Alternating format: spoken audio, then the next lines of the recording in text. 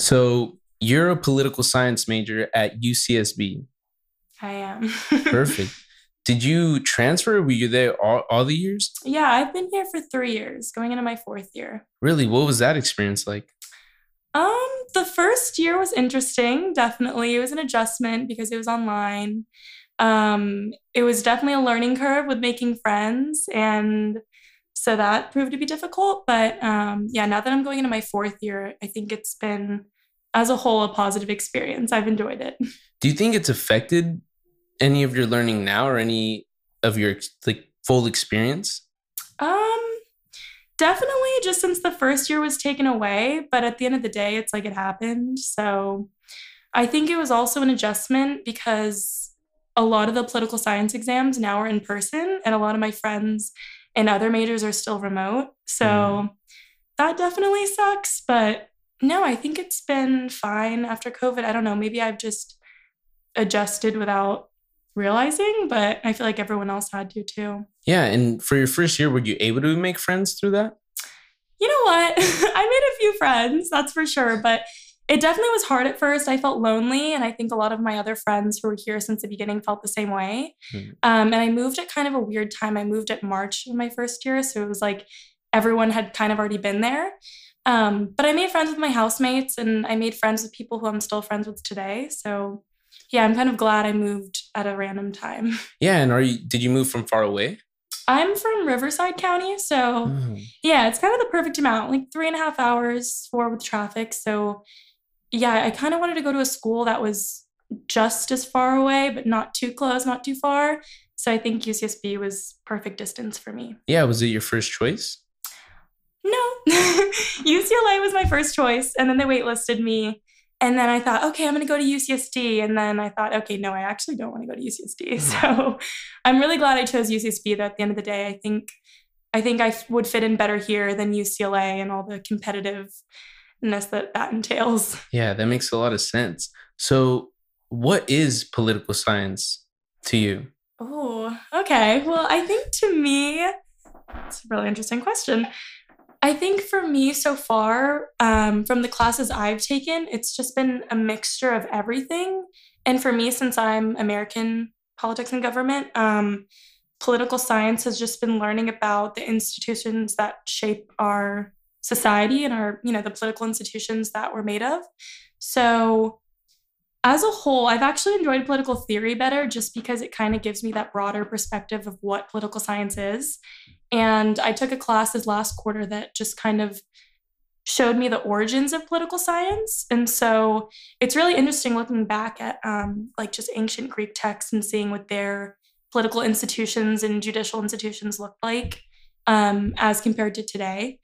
Okay, I'm going really off topic, but no, that's so political good. science to no, me, I like that. Yeah. Yeah, so I think it's just been a mixture of the institutions. And of course, politics is all human based. So, kind of also the corruption involved in politics has been an interesting point of me and obviously a point of contention. So, yeah. What is political theory? I guess just kind of theorizing the origins of politics. And from what I've gathered, obviously politics have been around for forever from everywhere. But I think, me personally, I look towards like ancient Greek politics and like, Republic, Constitution of Athens, kind of along those lines. And so, yeah, I think it's just looking back into history and theorizing how that relates to today, I guess, from my perspective. Yeah. And how did you get into that? I originally applied, I think, as psych to UCSB. And I was like, okay, I think I want to be in the medical field. And then I was kind of always trying to tie that into, okay, maybe I want to be something related to crime, like a forensic psychiatrist or something like that. And then at the end of the day, I was like, okay, no, I want to be doing something involved in criminal justice or criminal law. So then I thought political science would fit me best. And I kind of went through a little phase where I was super invested in politics, which thank God I'm out of that because I don't want to be anywhere near politics now. But I think that's why I initially applied as poli-sci. Interesting. And you're interested in going into law, correct? Yes. Wow. Well, you said criminal law? Is that what you're interested in? Yeah. I think just criminal. Yeah. And why that? I've done some family law. I've kind of been exposed to a bit of everything, and criminal law it's pretty much been the only contender for me. I've always been interested in crime and like unsolved murders and missing persons cases. And it's really interesting because there are a lot in Santa Barbara too. So it's a little scary. Yeah.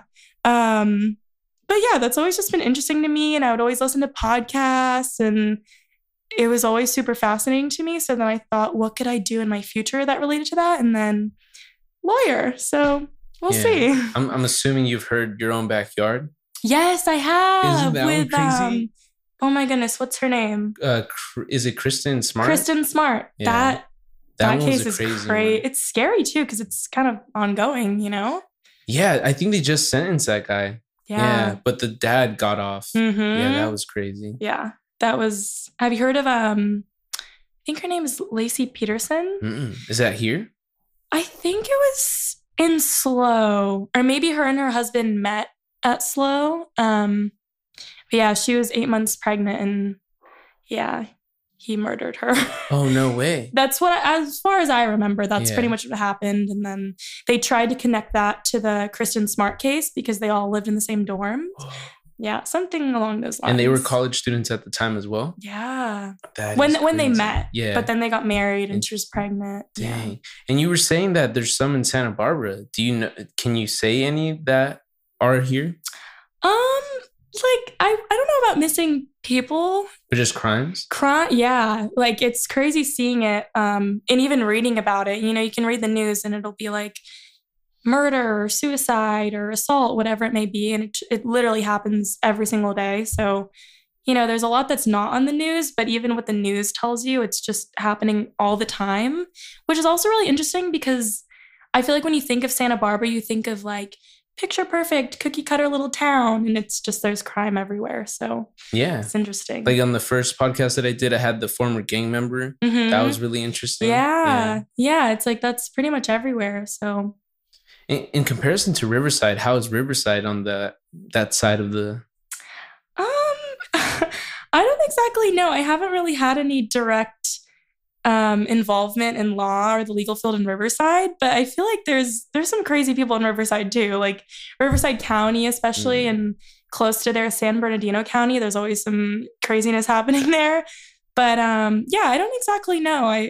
Whenever I read the news, it's always something as it is in Santa Barbara in regards to crime, but I don't know. Interesting. And is anyone in your family a lawyer? Did anyone push you towards that direction? Yeah, my dad is actually a police officer. Whoa. So whenever I tell people that I want to be a defense attorney and that my dad is in law enforcement, they're like, huh? But we've obviously had our different views and opinions, and there's definitely some disagreement there. But I think at the end of the day, he supports it. And honestly, I can attribute my interests to crime to him because he would always come home with the craziest stories. And I was like, whoa, like, this is crazy. And so I think that's honestly what got me so invested in crime was like, even though it's from a totally different field that I want to go into and like total opposite end of the spectrum in regards to law, I think that's what got me interested in the first place. Interesting. And how hard are your classes right now at UCSB? Honestly, they're fine. I think I'm also minoring in Spanish, so most of my classes at this point are Spanish. But I've enjoyed my political science classes. I think they've been harder in person for obvious reasons. Taking exams in person isn't very fun as compared to essays, but yeah, they're not that bad. I think it's just like, kind of the banking method of education, if we want to reference Ferrari, which is unfortunate because it's very lecture based as opposed to dialogue based, which I feel is a lot of other social science majors. But yeah, it's not too bad, honestly. Interesting. And when you say in law school, isn't it more kind of dialogue? Like you have discussions in the class? I don't entirely know. I think it'll probably be a lot more rigid, which is crazy because poli-sci here is already pretty rigid. It's all just the professor talking, and then there's not much questioning going on or conversation aside from the occasional section. But I'm hoping I'll be able to be more engaged and hands-on in law school. I don't exactly know. I don't have really any people in my life that are in law school right now, but fingers crossed. Yeah. How are you preparing for that? Mentally, emotionally, and like, everything that comes with it? Yeah, I'm studying for the LSAT right now. Yeah, Whoa. it's pretty mind-numbing, honestly. It's like it's hard to keep myself accountable, but I'm like, if I want to be an attorney, this is what it takes. And if I want to go to a law school and get some money from a law school, then I need to score good. So I think just like working towards that goal of this is what I want my future to look like. And I know a few attorneys, and I just kind of envision myself having a future similar to theirs, which is exactly what I want. So I think just like acknowledging at the end of the day that this is what I want to do. And I'm also taking a gap year, so I think that'll be a good mental refresher for me. Nice. For people that don't know, can you explain what the LSAT is? Yeah, so it's the law school admissions test, and you need to take it for pretty much any law school. Actually, you don't have to go to Santa Barbara Law School. So yeah. But I think right now it has 4 sections. It's logic games, logical reasoning, and reading comprehension. So it's just like, I don't know, the SAT on steroids. And it's kind of like learning a new language where you just have to invest the time and energy. It's not just like solving a math problem or memorizing anything. So that's an adjustment for me. But yeah, it's kind of essential. So I'm just dealing with it. Dang. How are you able to find like a balance between school and life? That's definitely been difficult for me. Last quarter, I was working a job and an internship and school, which was too much. But I think just kind of prioritizing time for myself at the end of the day, and stepping away from it. And I really can't study for the LSAT when I'm super exhausted or my mind's elsewhere. So I'm like, it's okay. Like I have a whole year to study, honestly. So I think just stepping back from it sometimes and, giving myself grace when I need to. Yeah. So you were taking a Chicano studies class, right? Mm-hmm. How did are you like an American, you would say? Yeah. How did you feel like learning all those like crazy things that happen in like that community? It was more so shocking just because I'd never heard about it, like how have I been living in California my whole life and I never heard that Oxnard was only recently desegregated? And how have I experienced just such a rigid education growing up and I didn't even realize that might be wrong?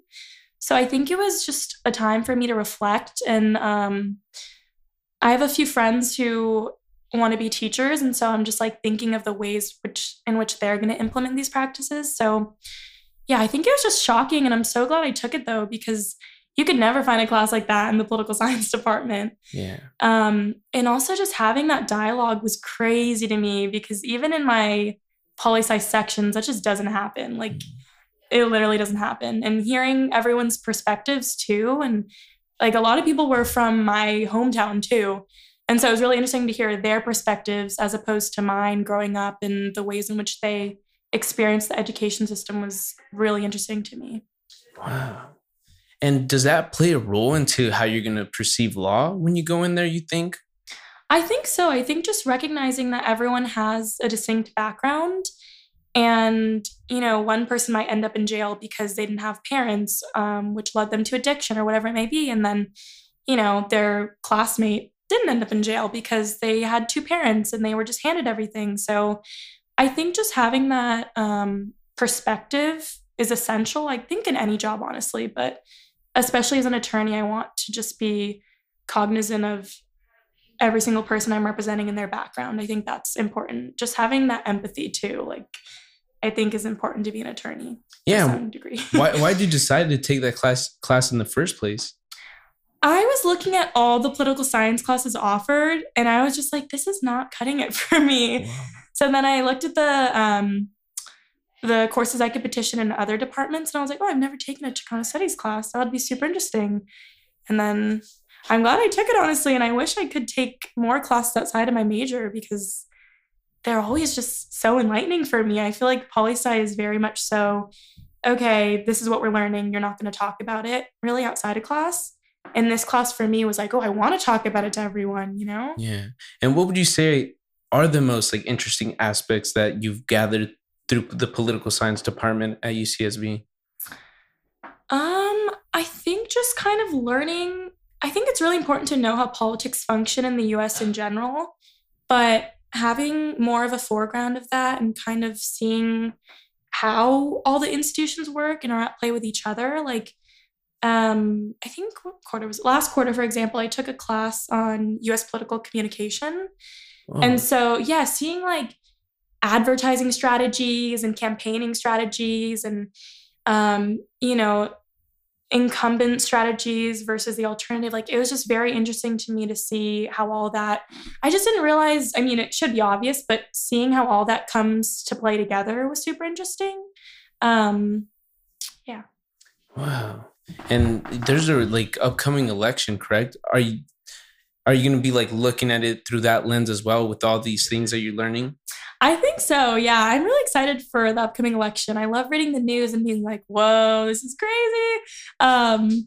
So yeah, I think so. I think now that I have that knowledge, I'm going to be looking at the debates a little differently and seeing how each candidate strategized differently, or how much money they're spending on funding and what Donald Trump is up to. Like, yeah, that's going to be an interesting one because of everything that's going on. Yeah. There's quite a bit happening right now. Yeah. Dang. He's making history. Yeah, that's for sure. Every single day I read the news, I'm like, oh my gosh, what is he doing today? Yeah, dang.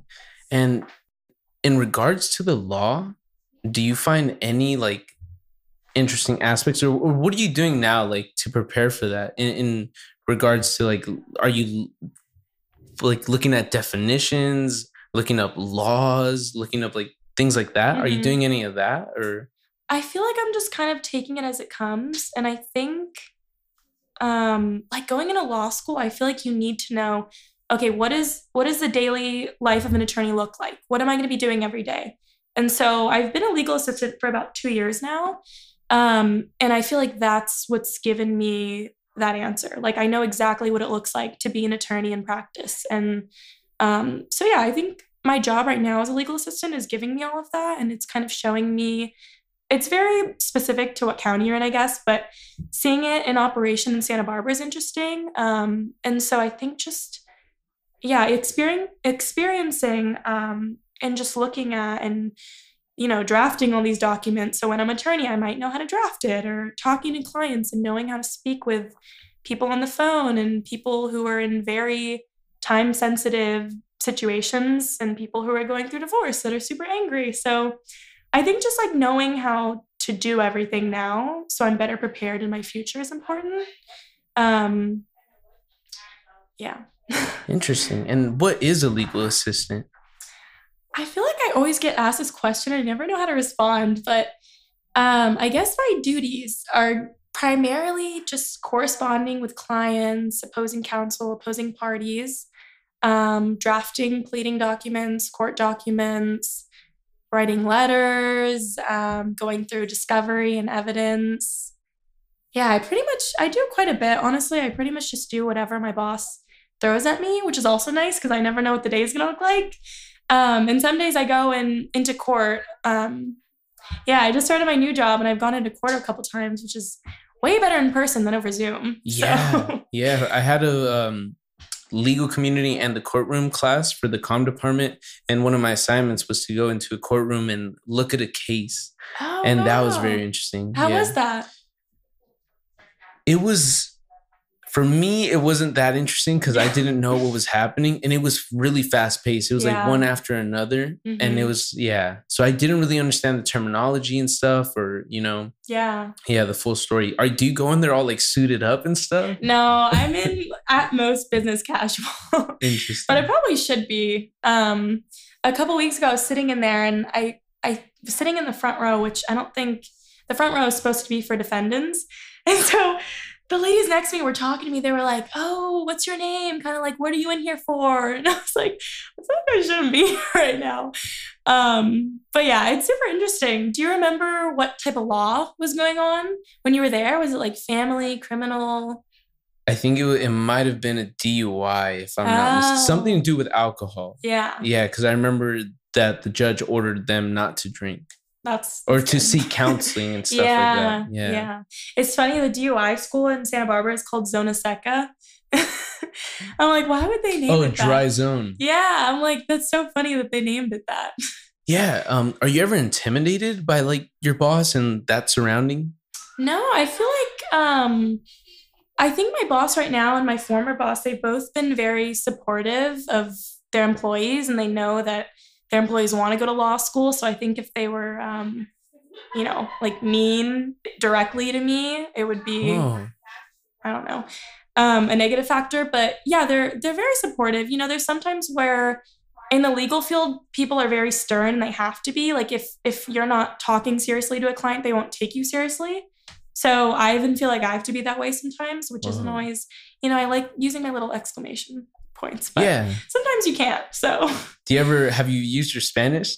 Yeah, I actually, in my last job, literally everyone in the office spoke, they were native Spanish speakers and I wasn't. So sometimes I'd be on the phone and I was like, oh my God, I probably sound so stupid right now. But I definitely try. Like at my last law office, probably 70-ish% of our clients only spoke Spanish.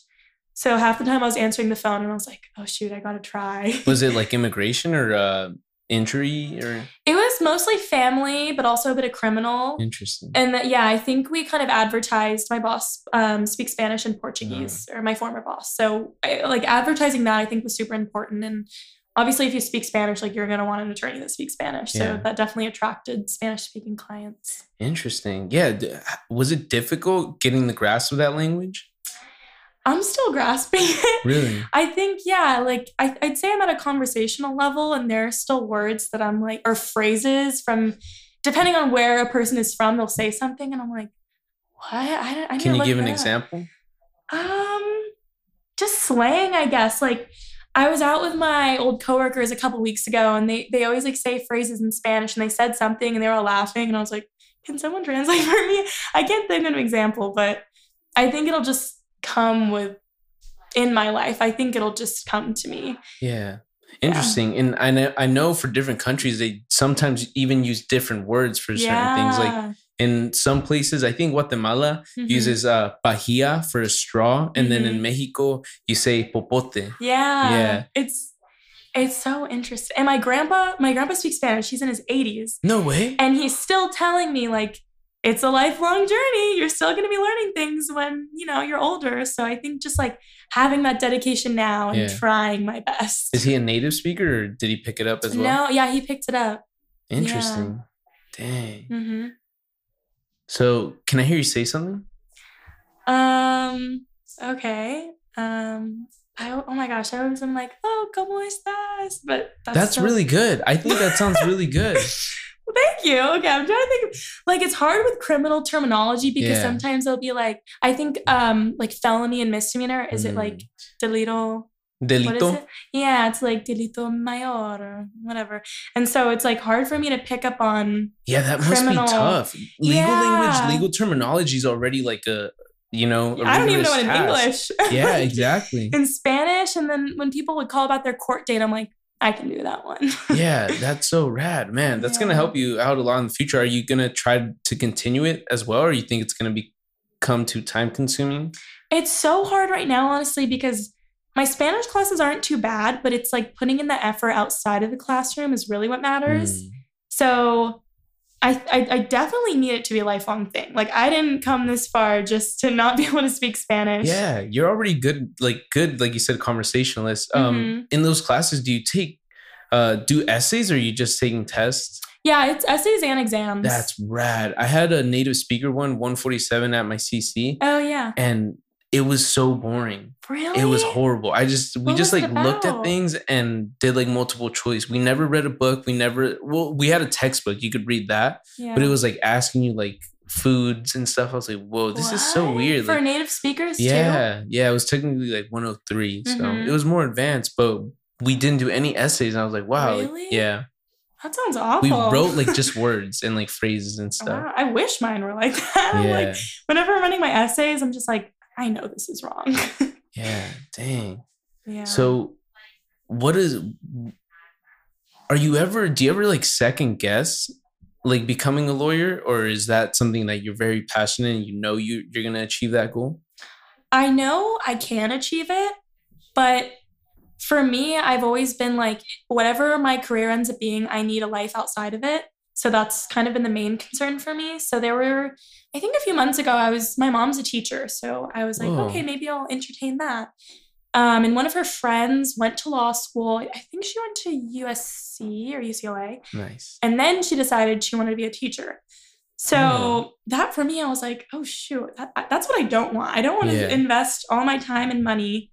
I'm sure she's grateful for that experience, but I'm just like, I need to know if that's what I want to do. So that's why I'm going to take a gap year. Nice. Yeah, and I think like teaching has been in the back of my mind. I don't know why. I've never really worked with kids, but so I think in my gap year, I want to teach English. So just to dabble. I wasn't counting you out. I just know how like hard it is because I was like, thinking about law school, and then I took that class, legal community in the courtroom, and I was like doing my research on law. And I was like, I don't think this is for me. I should have started like a long time ago for me, personally.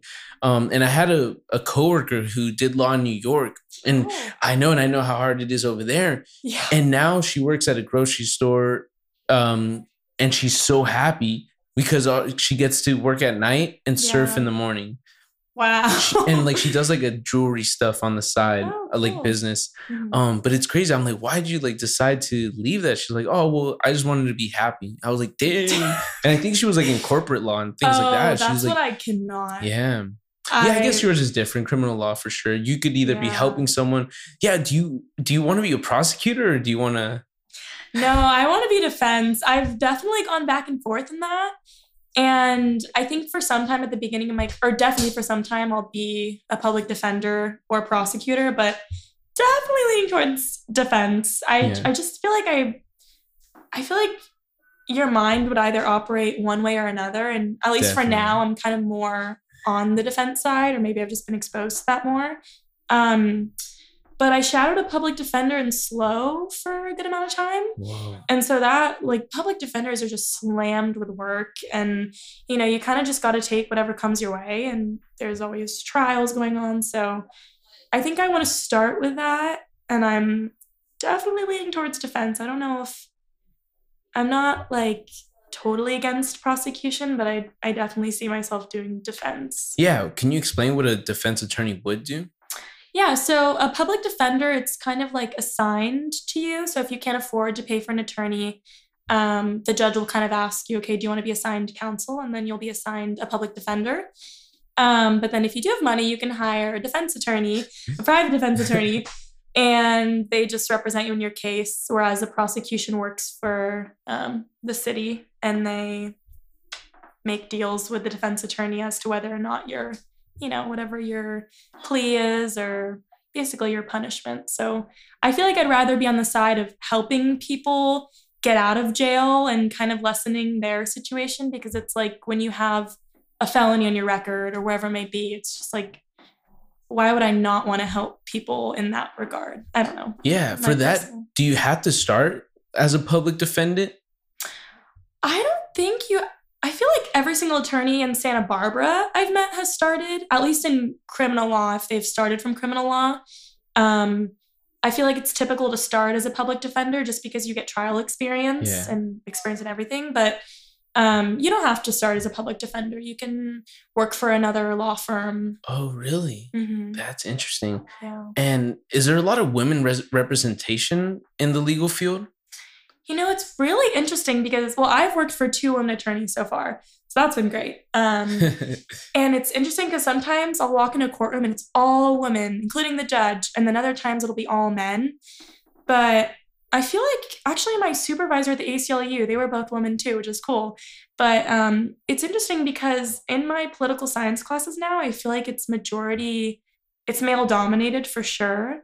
But seeing that translate into the courtroom, I feel like at least in Santa Barbara, it's pretty even, I think. And looking at law schools too, when you look at their acceptance or their new classes, it's pretty even too, which is good to see. Yeah, that must be motivating. Oh, yeah. Yeah, I love seeing women in any positions of power. So it's exciting. Yeah, and since I know that in law school, you don't actually focus on one specific type of law, right? Mm-hmm. So if you did go to law school, do you think there would be another option for you besides criminal law that you would be interested in? You know what? Probably, but as of now, I've kind of been exposed to a lot of family law, and I'm pretty sure that's not what I'm going to be doing.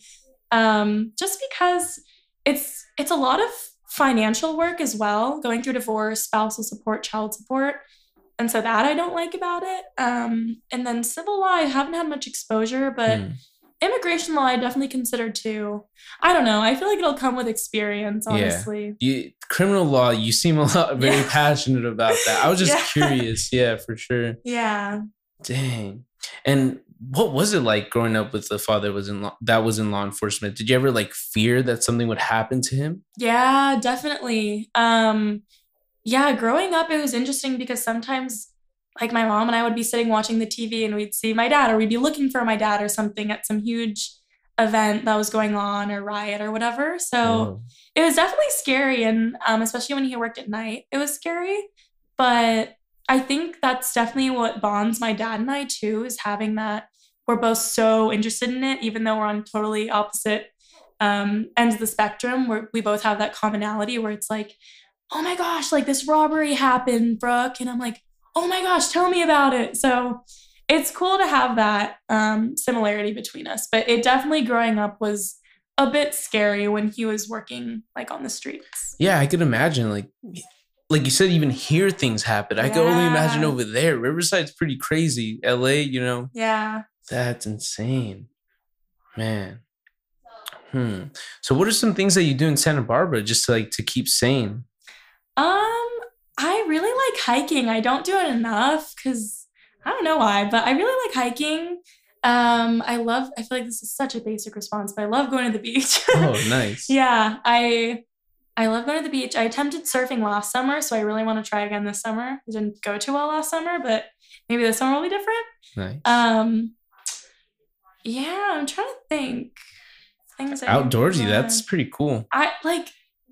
Yeah, but I don't go outdoors enough, honestly. Yeah. Is it because of school, or is it because it's kind of like hard sometimes getting that drive to like, I'm going to go for a hike today, Yeah. Unless you're doing it all the time. It's just like, oh, like I could just chill and Yeah, I feel like it's honestly both, because sometimes like my friends are all doing something and I'm just like, oh my gosh, I really want to go, but I can't. And so I feel like it's a mixture of that. And also sometimes it'll be Sunday and I'll be sitting on the couch watching TV with my friends and we all talk about doing something, but then we all just stay on the couch for the rest of the day. So probably a mixture of both, honestly. Yeah. And then do you live in IV? Yeah. What's your experience been living in IV? It's been a net positive. This past year I lived on DP and it was next to... No way. Oh my goodness. It was really in the thick of it. It was next to like a frat satellite. Oh, the amount of nights I had to buy earplugs and they didn't do much either. So that was definitely hard. They would be loud. It would be midnight on a Wednesday or something and I look over and they're doing keg stands or something. Whoa. And I'm like, okay, let's go to bed, boys. But yeah, I feel like all my living situations have been very different in themselves, but each one I've kind of lived on different streets. So it's been cool. Yeah. Were you expecting that type of environment when you were coming over here? I feel like I didn't like ever go to parties in high school. So coming here, I wasn't even thinking about it. I was kind of entertaining the idea.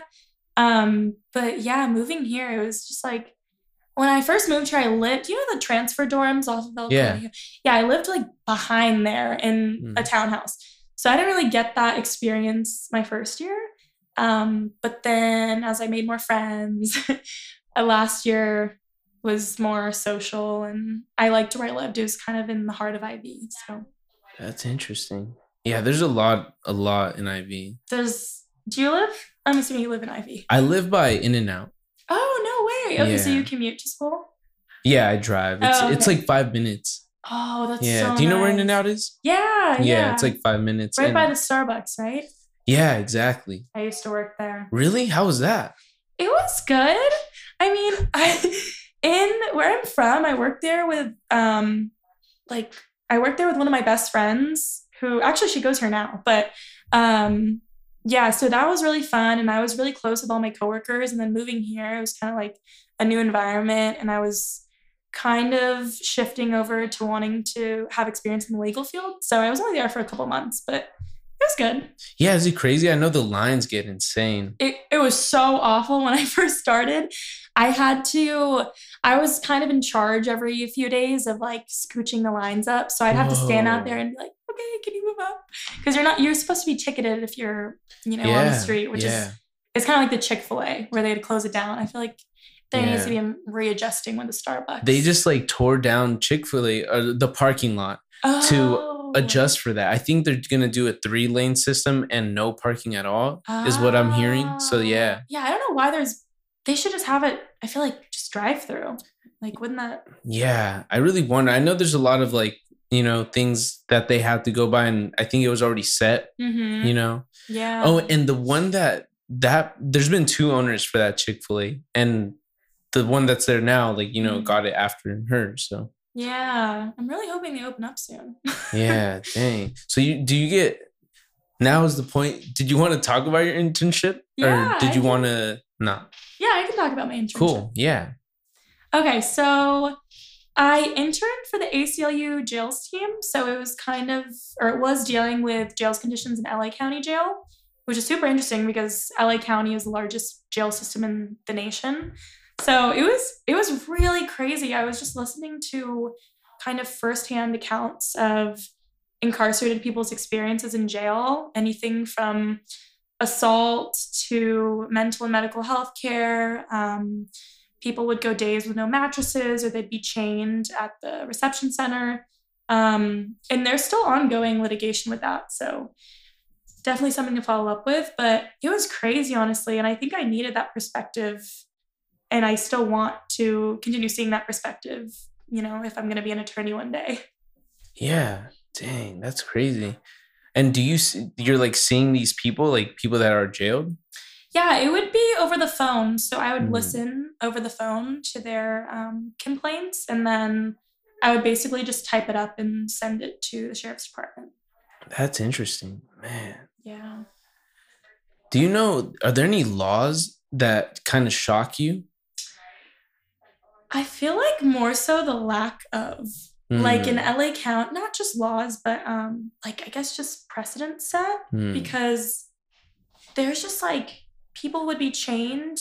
This is all pre-trial too. These are all people who haven't been convicted mm. in the reception center. And so they would be sitting there for days, like in feces and trash for days. Yeah. That's crazy. And there was just no oversight really. It was just like, or it still is. Yeah. And so I need to keep up with it, but I think the judge they kind of came to a settlement or an agreement where no one can be chained for more than, I think it's like 12 hours or something. Yeah. So, I have a lot of hope for the future.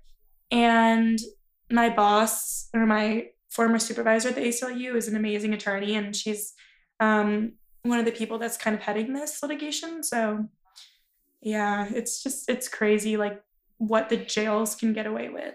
Yeah, I mentioned that because in that class I was taking legal community in the courtroom, the professor brought up a law or the California statute for sexual assault, Oh. and like one of the first like things that they say is like no one that is mentally disabled, and it goes on to like mention certain things, is able to give consent. So it's saying like people that have like a mental disability aren't ever allowed to have sex legally.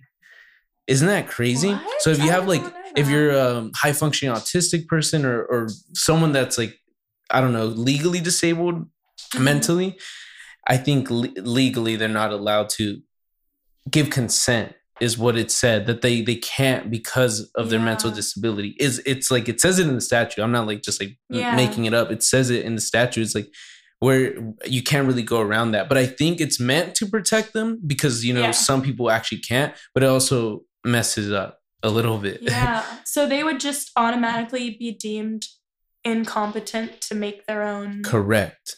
Yeah. Wow. Yeah. And same with it when it talks about people under the influence, you can't give consent if you're under the influence. Yeah. So isn't that crazy? If like two people or two partners, that would technically be illegal. That's what I was like, you know, because laws could get so tricky. It's it's crazy. It's like, it's very case specific too, which is super interesting. And like, even MIPs, it recently got changed, I think. What are MIPs? Minor in possession, which is like super common in IV. Yeah. But I think it used to be that you'd have your license suspended for a year.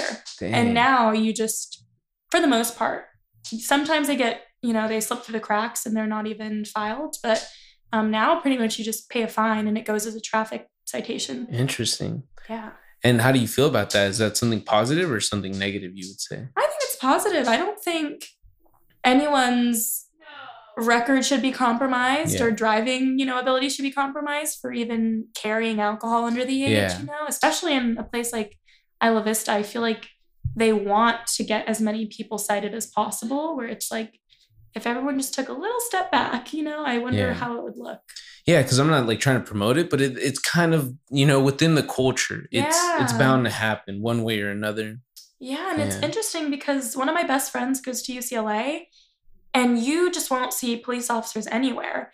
And when I tell her about, oh, you can't carry that here, even if we're walking 2 houses down, she's like, what? Isn't that crazy? Yeah. And she's like, oh, you're fine to do that here. Like, we're just walking down the street, or, you know, it's just crazy how it's so much more enforced here than it used to be. Yeah, they're actually, I think, I don't know how far they are into it. They want to take down the police force in IV. Yeah. That's very interesting. I know. It's crazy too, because my dad came to IV, oh my gosh, I don't know, like the 90s, the 80s for a Halloween party. Oh my goodness. And he was saying like couches were on fire. It was just crazy. It sounded crazy. And one of my friend's brothers also was here in the 90s, and he was just telling me about the parties then. And it sounded crazy, which I don't know which is better now or then, but it's just so interesting to think about, like, if there wasn't as much of a presence, especially like, because the noise ordinance too, that I find that ridiculous. Like midnight on a weekend, I don't know. So I'm just so curious, what would today look like if there wasn't as much police presence, you know? It'd be crazy. Yeah. I mean, for big parties like the Halloween party, I know like there was a lot of out-of-towners and stuff. Yeah, and Deltopia. Yeah. It was crazy. Do you know why like all that stopped? All of what? Like the Halloween and Deltopia, do you know why all those stopped? I think just police presence. Like this year for Deltopia, they had checkpoints. Oh, dang. Yeah, some of my friends came from out of town. I think there was one way in without a checkpoint. Interesting. But I got stopped. They were like, where do you live? And I told them, and then they let me go. But so there was actually two reasons, more or less, two big reasons why it started to get like cracked down on. There was a riot, I think in 2014 during, was it Halloween, or it might have been Halloween or Deltopia. There was riots and they hit a cop with like a bottle. And that's that was what they say is like the last good year, somewhere around there. I don't know if it was 2014, but they hit someone. There was like a huge riot. Oh, wow. Yeah. And my brother was there. And I think a month later is when the IV shooting happened. Oh. Yeah. Okay. That'll do it. Yeah. Yeah. So then they like phased it out. Yeah. It's crazy too, because like Flowtopia used to happen. And even now I feel like so many people, not so many people, but there's at least one person who dies every year falling off a cliff at a party or something. That's so crazy. And you don't really hear about that on the news. No. Yeah. You really don't. Why is that? Why do you think? I don't know. I honestly, it's like, I feel like we should be getting emails about this. Maybe not from the school, because I don't know how that would work, but it totally isn't publicized. And whenever I feel like I find out about these types of incidents, it's always on Twitter or something, you Interesting. know? Yeah, I feel like this past Deltopia, someone overdosed on fentanyl and passed Yeah. away. And I didn't know until there was this presenter in my class. She was a director of a mortuary. Mm-hmm. And Oh, wow. isn't that crazy? Yeah, it's so like all the people. Yeah, it's so sad. There's always something every year, whether it's the cliff or drugs. It's so sad. That's crazy. Would you ever be interested in kind of going into policy after a career in criminal law? I don't think so. No? No, I used to want to be a politician, and I don't know why I ever wanted to be a politician because now I just would not. I feel like there's politics involved, honestly, to some extent in every job, like even being an attorney and whatever county you're in, there's definitely courtroom politics. So I don't know. I just don't really like, I don't know. I just don't see myself doing that ever, honestly. Maybe I'll feel differently after. Yeah, because then you'll have all that knowledge. You'll have that back and you'll be a lawyer, you know? Maybe a judge. Dude, that'd be rad. Yeah, but again, I need some free time. So maybe not. Yeah, interesting. Dude. Yeah, how do you feel about law school? Do you think it's gonna be so intense? Yeah. I feel like I've spoken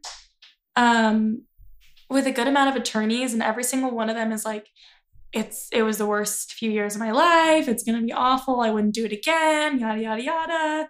So that's not promising, but I mean there's no other way to get there. So I just, have to suffer for a few years, and I don't want to do corporate law, which I think is good because it's only 3 years of suffering as opposed to 9-10 years of just hardcore, however, 80-hour work weeks. So it'll definitely still be tough for the first probably 10 years of my career or the rest of my life. But yeah. Yeah, do criminal lawyers make good money? Yeah, I mean, public defenders and prosecutors are definitely not paid as much as they should be, in my opinion. But the private law firms and the private defense attorneys, private attorneys in general, they definitely make more because they can charge more. And if they're if they're very esteemed attorneys, well known in the area, then they're definitely racking up the clients and the money. Yeah. Are there any cases that stand out to you? Like in criminal law, like not this one specifically, but like the OJ case, things like in that vein that were, criminal law. Yeah. I feel like I go through phases where I'm super invested in a certain case. Like I went through a little fascination with the OJ trial. I don't know. I definitely was invested in Kristen Stewart and Lacey Peterson just because they were so close to here. And anything. Kristen Smart? Sorry, Kristen. Who is Kristen Stewart? That's Twilight. Right? Oh my god! I was like, did she die? No, she's still kicking.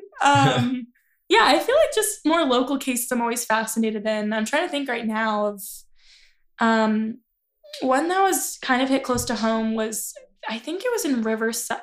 Oh, actually, have you heard of what are their names? The Turpins? Mm-mm. They were living, I think they were in Riverside County. And one night I was out with a couple friends. We were like stargazing or whatever in high school.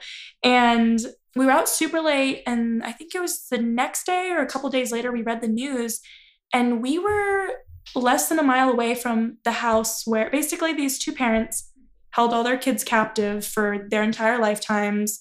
They would chain them up. They abused them. They were just entirely malnourished. And the night we were there, or the day we were there, I don't remember.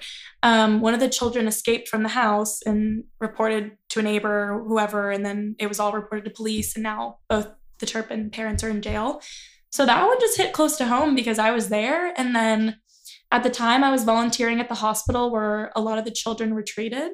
So it was just weird reading the news and having such a close association to that, I guess. I did hear about that. Yeah. Weren't they like keeping them in really like foul conditions? Yeah. Was it cages? Was it that them? Something, I don't really remember the details, but it was bad. Yeah. It was really freaky too. They would go to Vegas and have like Elvis weddings and looking at all the pictures of all their kids. They had so many kids. So sad. That's crazy. Is there anything you want to touch on or anything that, that's on your mind? I feel like I want to ask you questions, but it's your podcast. Yeah, you can ask me questions because I feel like that would be a good discussion because we both come from different cultures. Yeah. So I think that'd be fascinating. Where are you from again? I'm from Santa Barbara. Okay. That's why you're commuting, right? Yeah. Oh, that's so nice. Wow, that's super close.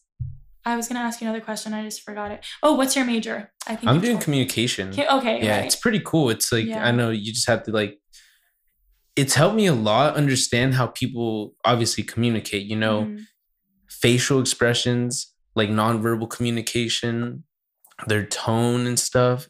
And I'm just like, whoa, this is crazy. And once you know that, like how they communicate, it like falls on other things like psychology, sociology, right? As well. Like if someone like starts like getting mad, you just have to realize like, you know, it's whatever. That's them. Like let them be. And like if you stay cool, you're good. Like as long as they don't hit you or whatever, is what I'm saying. Like if you have an interaction with someone and they're like raising their voice, you just know how to react better to certain situations, like be a little more calm, understand things, kind of slow things down in your mind.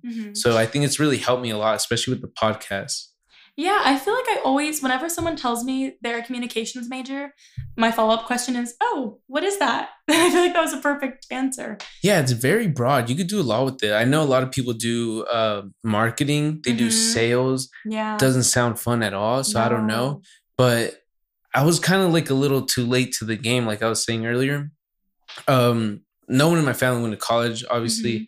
I've like talked about it so much on this podcast. But I went to college, right? I went to CC like a year after high school because someone like was pushing me to go. And I was like trying to figure it out. I did GEs and stuff. And I was like, oh man, I really need to pick something. So I chose American Sign Language. And I got my like, all my like stuff was through that. I was a tutor and stuff. I was like really good, involved more or less with the community. You know, I would go to deaf community nights or deaf events is what they called them. And, you know, like just talk with people using sign language.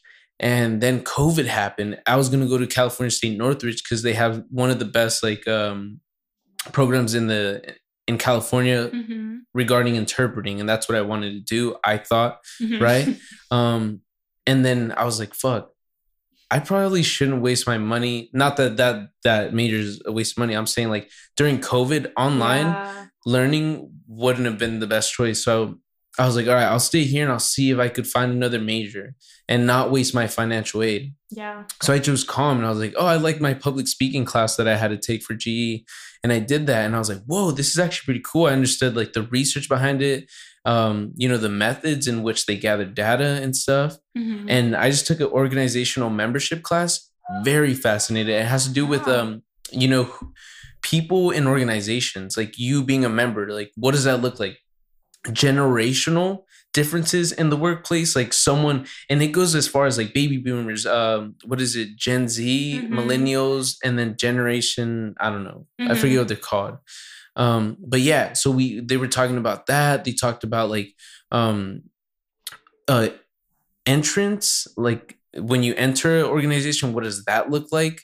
And how you exit, like how you get fired, or is it you leaving? So things like that, just so fascinating that communication plays so many roles. Like you could do organizational comm, which I think I'm mostly interested. There's like persuasion and stuff. The courtroom, people communicate just seeing how they are. Like I was there and I mentioned in my paper that they were on Zoom, which is called computer mediated communication.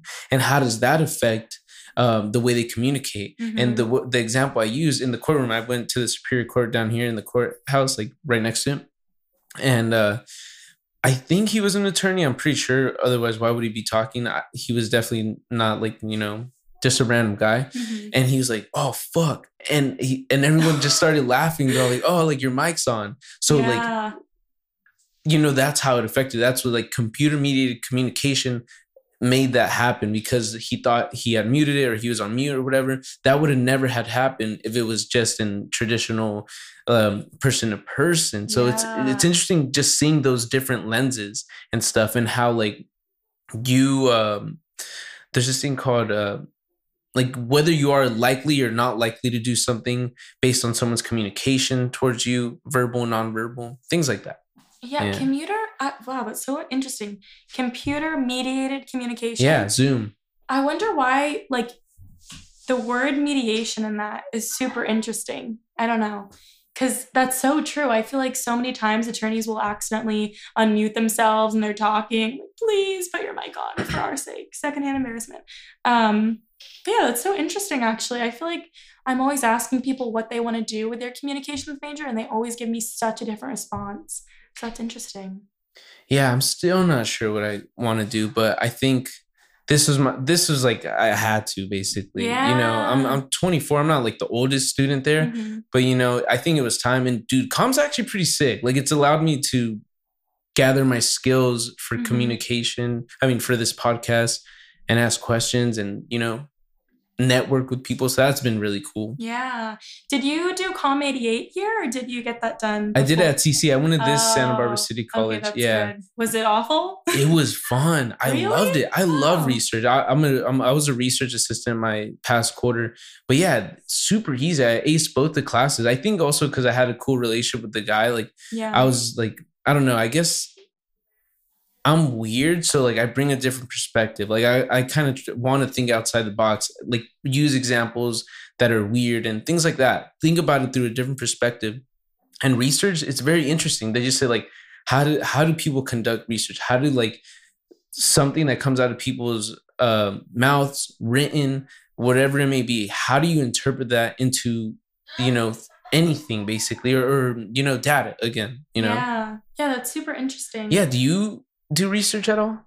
No, I want to, but I'm just kind of trying to figure out when I would do that. Yeah. But I've always been super interested in that. I was looking into positions, into research positions when I was looking for an internship. And I feel like a lot of the research positions in the political science department, I know we have a few cool ones, but none of the ones I've seen have really sparked my interest. I don't know, but I want to. Yeah, you could do it in different departments. Did you know that? Yeah, I was looking at one.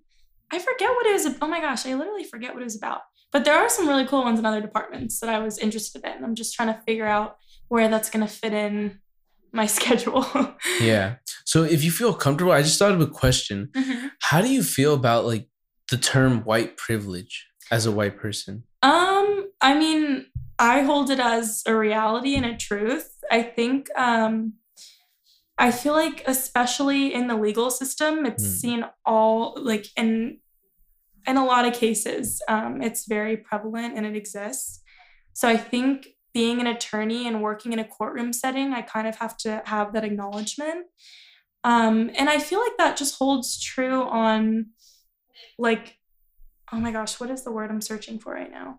On an institutional level, it's very much so institutionalized, although it might not be surface level.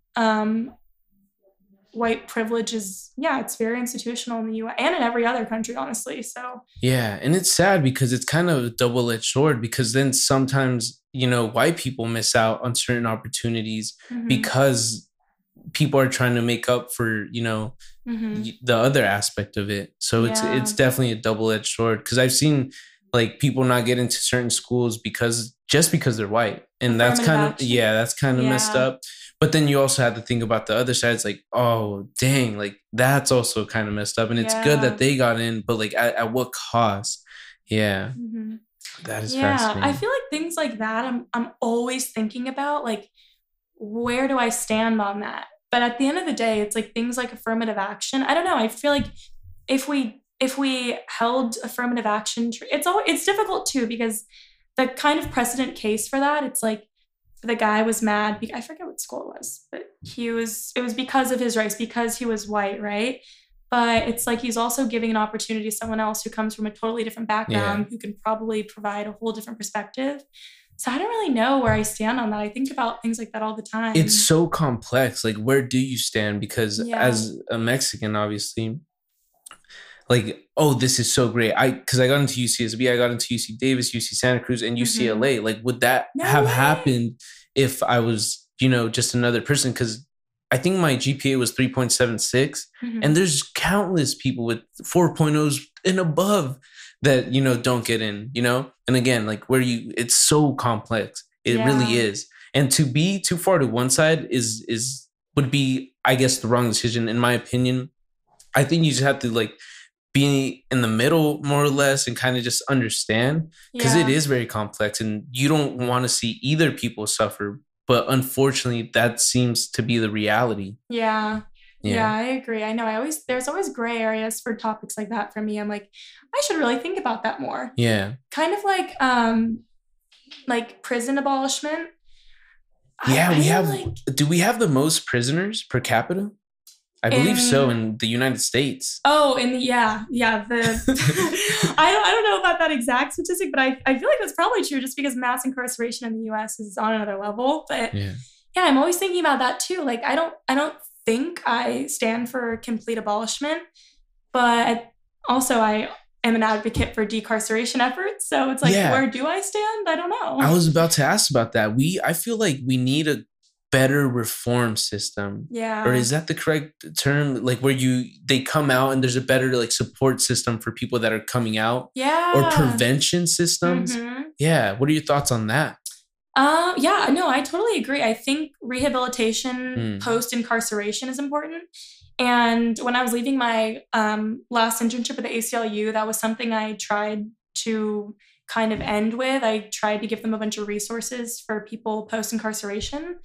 And I think, well, LA County's huge, so I'm not sure how widely available it is, but they have a lot of programs for like mental and medical health care, even jobs, providing people with prior convictions, like jobs in construction or whatever it may be, or if you're a dad and you just got out of jail, parenting classes. So I feel like things like that are what we need for people to, stay, like to stay out of jail.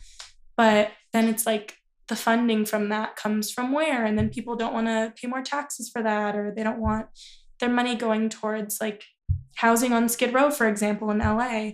That's a huge issue because people don't want to pay for that because for whatever reason. And yeah, there's there's a lot with decarceration. What do you think? Again, another complex thing, because I feel like if you're in a box, like, your psyche's definitely gonna, deteriorate. Mm-hmm. And you're gonna come out probably worse than you went in, depending on how long you were there. And I definitely think there should be some better rehabilitation. But I feel also the prevention, like a prevention system needs to be in place. Yeah. And I don't know, sometimes it's also like case by case basis is difficult. I know there's like people incarcerated for marijuana, right? Yeah. Still, and even though it's legal, it's still federally legal, right? Federally illegal. Yeah. Yeah. And I feel like a lot of that starts when it starts at childhood, Yeah. like where people grew up, where their neighborhoods heavily policed. How were their interactions with police officers in their neighborhood? Or did they go to school? Do they have both parents? So it's like things like that are hard to be preventative, especially on a case by case basis. But yeah, as we were learning about, I forget her name. It wasn't Karen. Anyways, we were learning about that presenter in our class, remember? And she had a bunch of roses, and each rose was like one of her friends dying. Yeah. Right? And like she was able to come out of that. And I believe she has 3 kids and she's a PhD student. Yeah. Insane. Yeah. Stories like that are just, it's like, it honestly makes me sad because it's like, oh my goodness, think about all the people that could look exactly like her, but they just weren't given the right resources or materials or whatever they may need, or they had a poor experience while incarcerated, or, whatever it may be. It's so crazy how it just totally, one, depends on the person, but also their circumstance and their situation. Mm. So you mentioned Skid Row. In Riverside, is there a lot of a big homeless problem? Yeah, Riverside. There are parts of Riverside that are better and worse. Where I'm from, there's not as much as a problem, but downtown Riverside, there's definitely a really bad homeless issue. It's like you'll be driving and you'll just see tents everywhere and homeless people sleeping on the streets. It's crazy. Yeah, LA, Santa Barbara, San Francisco is really bad. I wonder what the end result is going to be. I really do, because I know they put billions and billions of dollars into people, or into the homelessness issue, whether it be hiring people or like doing things. And, it's kind of scary because it's been so long. It's kind of a messed up issue. What do you do? How do you do it? It's interesting too, because like after the war on drugs, there was no one out on the streets, but then they're all incarcerated. So looking towards a solution is also difficult because when we look at the past, we had solutions and they worked to get people off the streets. But then what does that look like inside of the jail where we don't see?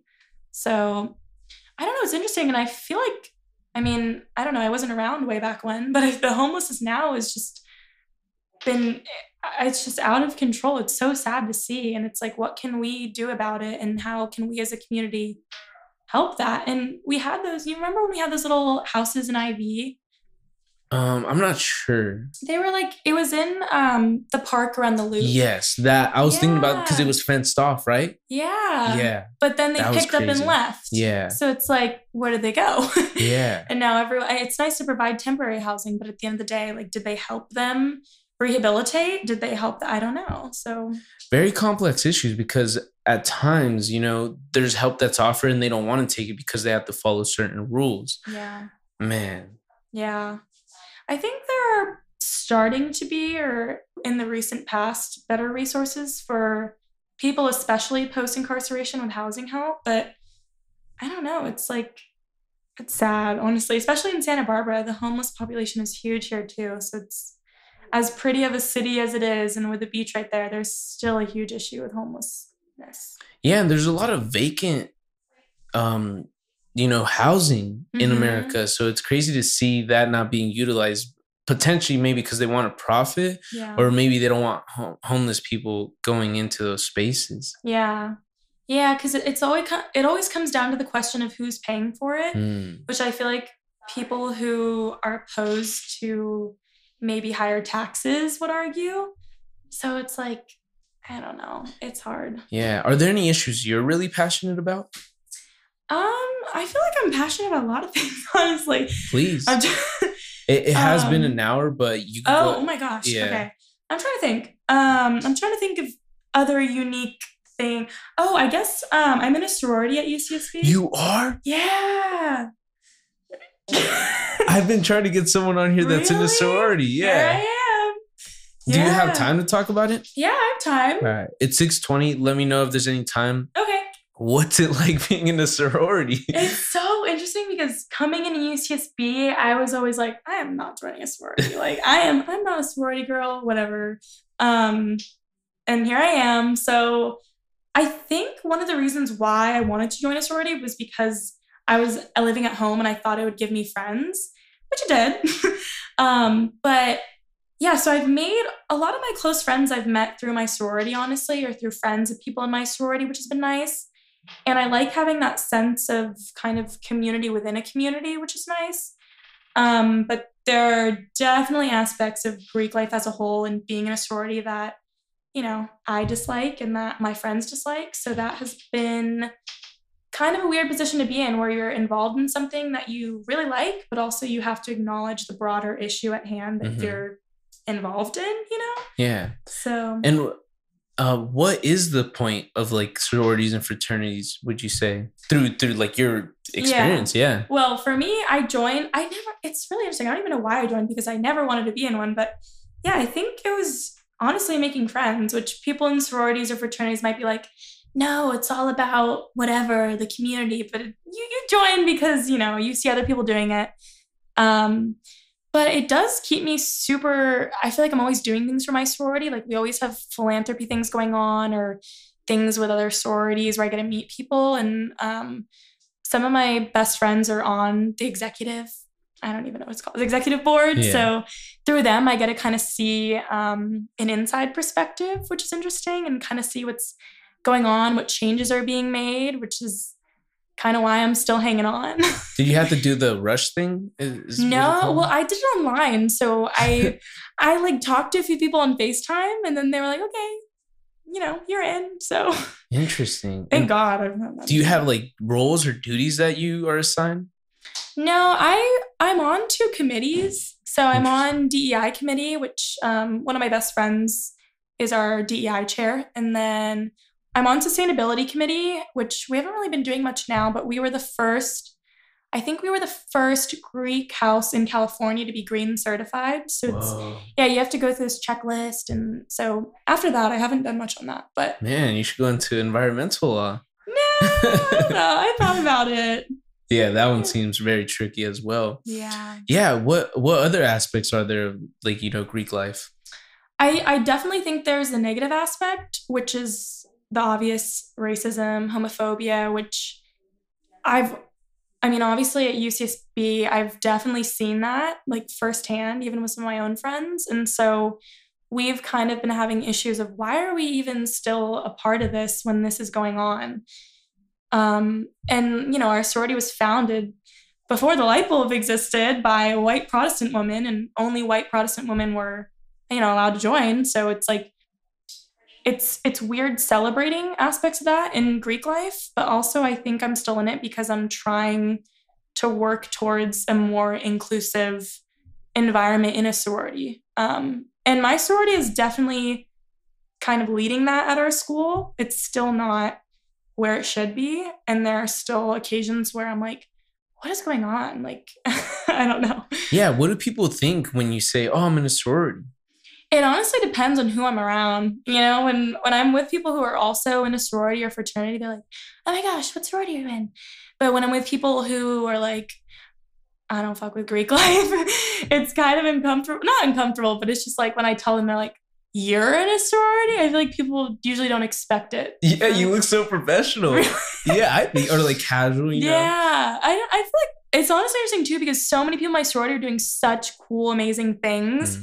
And we have this huge national alumni network where I've been able to speak with people who are attorneys who were in Theta. So that's also been really cool for me because I would have never had these perspectives from people in different states.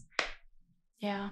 Interesting. I guess that is another cool aspect. You're able to network with people, right? Yeah, definitely. I've met so many people who were in my sorority at UCSB, and then I studied abroad, and one of my closest friends that I made there was also in Theta at her school. So yeah, it's cool to just have that commonality. Where'd you study?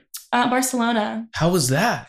It was super cool. I definitely didn't take advantage of using my Spanish enough just because all my housemates were went to school in California. So it was like, I definitely should have done a better job at attempting to make friends who only speak Spanish. Yeah. But was it a culture shock arriving to another country?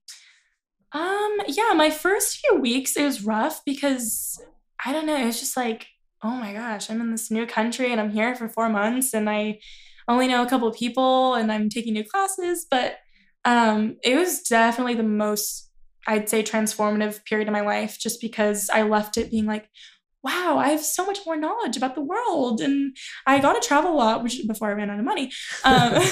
So yeah, it was just super cool being exposed to all these different cultures and people and languages and currencies. So yeah, it was great. Yeah, were you able to go to other European nations or countries? Yeah, I went to Portugal. Actually, I missed my flight, but I went by myself, which was cool. I got to kind of have a little solo trip. I went to Morocco, which was super cool. I think that was my favorite. Where else did I go? I went to Croatia. I was in Austria for a day. I went to Italy. And it's crazy too because flights around Europe are like cheap. Yeah. My flight to Portugal was, I think it's 40 something. Shut up. And my hostel was $10 a night. Oh my goodness. I know here they're like 3 and above. Right? Maybe even 4. Yeah, my parents were trying to visit here for a weekend, and all the hotel, even the Motel 6 where they're staying, it's like $350 minimum. That's crazy. I know. Yeah, even in LA, they're starting to get expensive, like $100. Yeah. That's crazy. It's such a scam, honestly, inflation. Yeah. Is there anything else you want to touch on?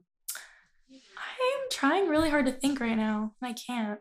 Anything you can think of? No, I just want to make sure that I'm not like holding you hostage. No, I have nothing going on, so time isn't an issue, but I'm trying to think. Yeah, are there any other issues or any beautiful aspects of life that you focus on? Like, whether it be, I know you said like creative aspect, that you don't really focus on that. But yeah. I think just the relationships in my life are what hold me together and what kind of keep me composed. I feel like that kind of goes to say for everyone, but Just like having people in my life that that I choose to surround myself with keeps me up. And a lot of my friends have similar goals to me, whether they want to be attorneys or they want to work in a similar field as me. So I think just having people in my life and surrounding myself with people who encourage me and who I can encourage is super important, which is super basic to say, but I think that's what keeps me going and keeps me working towards wanting to be an attorney. Yeah, sometimes some of the most like basic things, quote unquote, are actually some of the most interesting, because why is it that it's very important to people to have relationships? So I would ask you, like, how do you manage having a healthy relationship? Like, what do you do? Because I know I've had like friends in the past, and we all have, right? Where it's like one's putting more effort, one's like sending texts or whatever back and forth, and the other one isn't. Like, that makes you feel a type of way. How do you like manage friendships?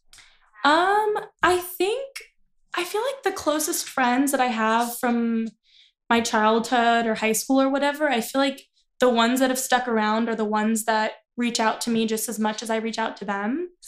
So I feel like just having that consistency. And it's hard too with my friends and I have a boyfriend too. So it's like managing all of this at once. And when am I going to study? When am I going to do this? And when am I going to hang out with my friends and my boyfriend and see my family?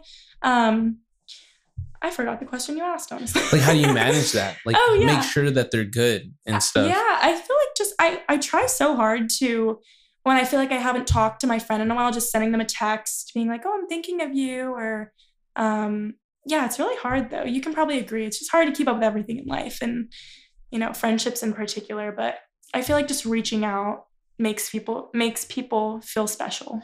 Yeah, and a lot of people don't do that because they feel like it's weird, Yeah. But I guess when you transcend that barrier, that is what real friendship is. People that will reach out to you and like, be like, just say some random shit. Be like, hey, like, I was thinking of you, and say some dumb shit. You know? Yeah. And does your boyfriend live in town, or is it long distance? Yeah, he lives in IV, so that's nice. It's actually funny we're talking about communication because he wants to go into sales. And I'm always like, what is sales? And he explains it to me and I just still don't understand. Is he in comm? He's sociology. Oh, nice. Yeah. Dang. Yeah. That's a good one. Yeah, sales is interesting. I don't think I'd want to do sales.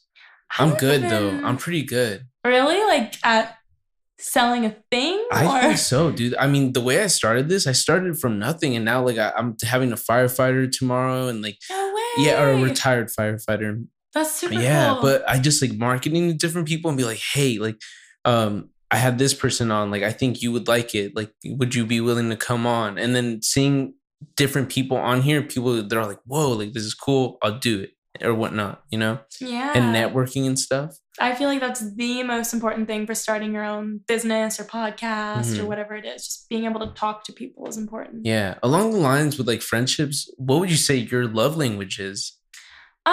I feel like probably words. Interesting. Because, I feel like kind of along the lines of reaching out and texting, calling, whatever it is, just like hearing from my friends and loved ones that they're thinking of me or that, oh, I saw this today, I thought of you. I feel like that's probably what I like most. And it's hard because some people have different love languages, so they don't always appreciate that in the same way. But yeah, definitely. Some is like, spending time. That too. I guess physical touch as well. Some people. Gifts. Yeah, I'm a gift giver. Sure. Yeah. Are you a gift receiver though? I don't like the pressures of it. Same with the words. I don't like the pressures. Yeah. I know. Sometimes like, this is too much. Yeah. I guess it could also be like a cultural thing. Would you say that in your family it's like that? Or I don't know. I feel like, actually probably words. I feel like my parents are always so supportive and they're always kind of telling me that you're doing a great job. Like whatever you want to do it, which is awesome because I know that not everyone has that. So probably words. I feel like I love giving gifts too, but I don't want people to think that they need to reciprocate that. Yeah. So I try to hold off from that, but. Did you grow up with siblings? Yeah, I have a brother. Oh, nice. How was that like? Awesome. My brother and I are really close. He's just got his real estate license. Dang. Yeah, he sold his first house actually. What? Dude, that's big, especially right now. I know. I know. He has another one listed too, which is super cool. Yeah. And he's in Riverside? No, he's in, actually his first house was in Riverside, but he's in San Diego. He goes to SDSU. Hell yeah.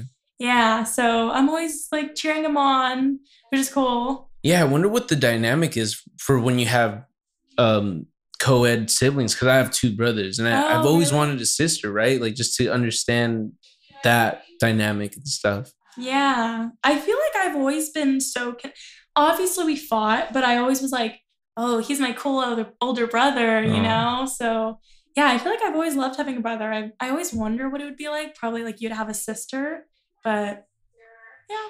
I like having a brother. It's cool. Yeah, that's what friends are for. Again, once you transcend that barrier, you get in there. The barrier. Yeah. Yeah. Dang. Yeah, it's really interesting the things that people don't want to talk about, and like just even little things like that. Some people don't like talking about the intricacies of how like humans work. Mm-hmm. It always fascinates me how complex humans are, like the problems, everything that they face. Man, it's just insane. Yeah. And everyone's so different in that way too. It's like some people have sensitive aspects and some people just don't care. Yeah. Have you ever been in a situation where that has occurred? Like where like you said something and someone's like, what did you say? I don't know. I feel like I try to have my guard up a little bit just because I'm aware that I feel like more so the opposite happens where someone will say something. I'm like, did you just say that? Yeah. And I'm very confrontational too. Really? You'll say something? Oh, I'll say something. Yeah. If someone says something out of pocket, they'll hear it from me. Even not towards you? Like you would just be like an ally? Yeah. That's like I feel like there was a situation at a fraternity actually. Oh, damn. And yeah, there was a really bad situation. It was a homophobic situation involving one of my friends. She's going to be listening to this and probably laughing right now. But it was just blatant homophobia. And we were in their faces, like, and then afterwards we sat down with everyone on their exec and they were like, yeah, we're going to make changes. So we'll see if that happens. But like I feel like when something happens in front of you, or at least for me, it's just natural to be like, are you kidding me? And it's like, if it's affecting anyone, but more so one of my friends, like I'm gonna go after them, Yeah, I'm always so not insecure, but scared of confrontation. Yeah. Yeah. I feel like most people are like, it's scary sometimes, especially when it's thinking about like who's watching right now or what are people gonna think of me. Yeah, definitely. I'm more like pick up a piece of paper off the floor type of guy. Like when I'm skating and I see trash on the floor, I'll pick it up. Like at UCSB, I know yeah, that's awesome. And I just see a bunch of people riding past. I'm like, whoa, that's crazy. Yeah, doing my part.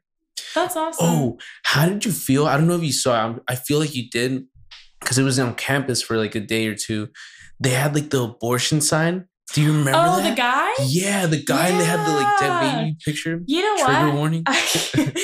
I was walking to class one day and I saw him holding a sign on his way to campus. And I was like, oh, do I say something? Like, I don't know if I need this confrontation right now. But I don't know. I feel like, or do you remember when Charlie Kirk came to our school? Who's that? He's a conservative, not a politician, conservative activist, I guess you could say. When was that? I think it was winter quarter. This? Yeah. Dang. He came to campus and my friends and I went and sat down and we were waiting in line and we thought everyone else would go just to like watch.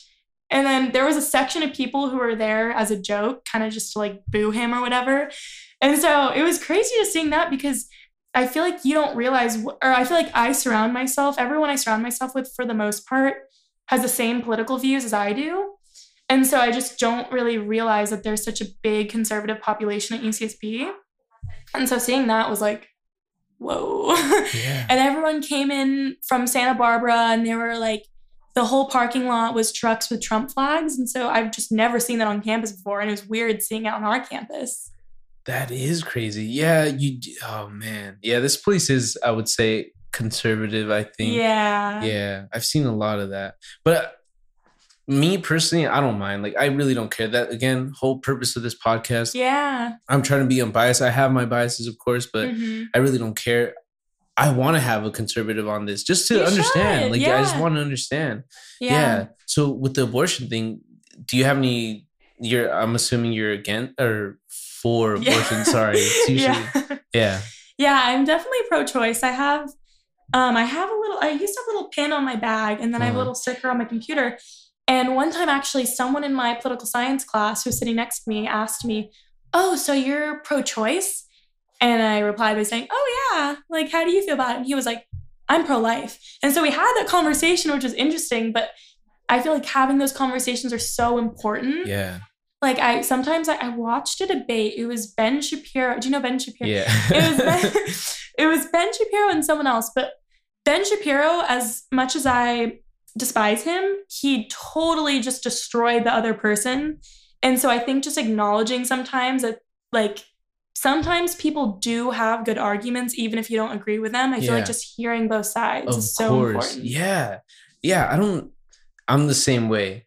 Just like understanding and stuff. Yeah. Yeah. I'm surprised that like the laws haven't moved towards like, oh, people should just be able to choose. Like if you want to have a baby, keep it. Like, Yeah. yeah, I guess that's Going what they're preaching. Yeah, backwards. it's interesting. I think because there was a technicality in the Roe v. Wade, so they overturned it. Is what I heard in my class. There was a technicality that in the amendments or in the Constitution, it actually doesn't protect people under that. Forget which one, but Yeah. yeah, Yeah. When I read that news, I literally, my mouth was on the floor for 5 minutes. I was just like, huh? We made this much progress that many years ago, and now, whatever, I could go on and on about that. yeah, that's insane. Yeah. Dang. Yeah, but the person on campus, it's interesting. I feel like they're either that specific person is there, or there's always someone on campus protesting or whatever, and their sign just has a list of things that they disagree with, and the list goes on and on. It's like everyone on campus could fall on that list. So Yeah. it's like I just feel like just so hateful. I don't understand. Definitely. Yeah, I wish we could all come to like an agreement. Or I don't know. I don't know if even that, but like, yeah, when it comes to being hateful, I'm like, dang, like, why do you have to take it that far, you know? Yeah. Very unnecessary. Yeah. Yeah. Dang. I'm glad he's peacefully protesting. Yeah, it, for sure. I think that's also a cool right. I really don't mind it. It's just it's crazy seeing the people reacting. Like he'll be giving out Yeah. flyers. People like they're like, thank you, and they just like rip it up and they're like, fuck your flyer. I'm like, oh, okay. It's actually I'm it's not pretty that bad. Yeah. confrontational. I like it. I just think it's cool because I'm like, yeah, that's kind of funny, you know? Yeah. Yeah. It's cool to see both sides, like the right to protest and the response to that is interesting. Yeah, dang. Heck yeah. Is there anything else you want to touch on that you think your friends would like to hear, or like people, or it's like 1:30 so far. Okay. It's 6:39. Whoa, wow. Okay, that went by fast. Yeah. I don't think so. I feel like my friends are just gonna listen and be like, oh yeah. Yeah. Cool. Yeah. Awesome. Is there anything out like a last remark you want to say to anyone or anything? I don't think so. Just keep pushing. Wherever you're at in life, keep pushing. I feel like I've gone through some times where it's like, what does my future look like? And you just gotta keep pushing. Heck yeah. Well, thank you so much for coming on the podcast. Thank you for having me. I appreciate you thinking of me. Of course.